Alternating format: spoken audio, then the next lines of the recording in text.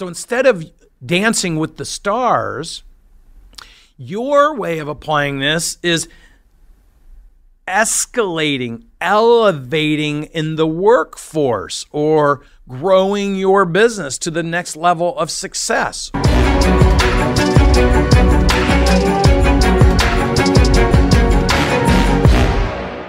Now, I use this dancing with the stars analogy all the time. Think about it. Watch one of those shows. Just don't watch it for the entertainment value. This is what I'm talking about. Like, program your mind to ask the right kinds of questions. And here's what I want you to do on one of these shows.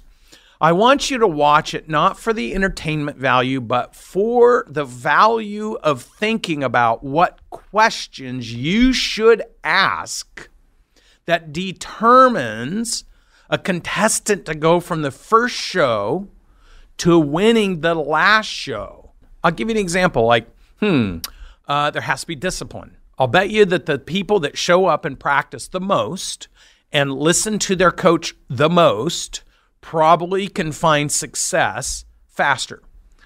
Let's see, dietary issues. Do you think that maybe they're on some kind of regimen so they have the right kind of energy and the right kind of strength when they need it?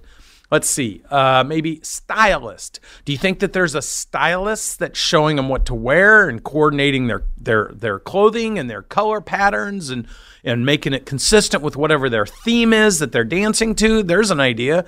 Oh, there's a theme that they're dancing to. Oh, that theme has a certain kind of clothing that goes with it. Oh, that theme has a certain kind of regiment that goes with it. I wonder if the theme in my business is to create better customer engagement. If I'm choreographing, oh, there's another word that they probably do on the show. They choreograph every single move. I want you to think about these kind of words, and I want you then to apply them to your life. So instead of dancing with the stars, your way of applying this is escalating, elevating in the workforce, or growing your business to the next level of success, or growing your team to the next level of success. So it doesn't matter if you're an individual, if you're a leader in an organization, or if you're the business owners. How have you taken those words, and I only used a few of them that you could be thinking about while you're watching Dancing with the Stars, and then taking a piece of paper and writing those words down, and then asking yourself the question, how well have I choreographed my team?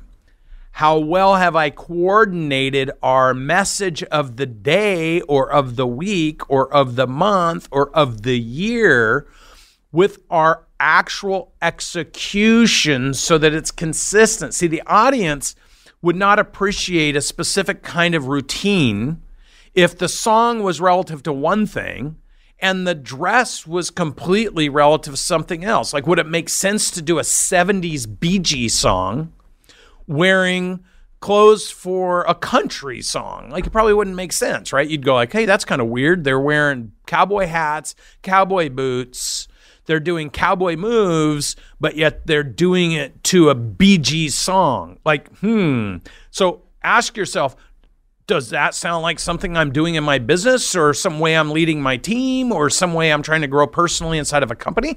So if you watch the next episode with Dancing with the Stars through the lens of what are all the elements that allow people that are not naturally dancers to be able to escalate on the show in order to win, and write all those elements down, and then use those elements as reference points for how you are conducting yourself or operationalizing your business or weaponizing your team to give them all the tools, the best tools, everything, so they can go out and succeed. What you think is what you say. What you say is what you do, and what you do ultimately becomes your legacy.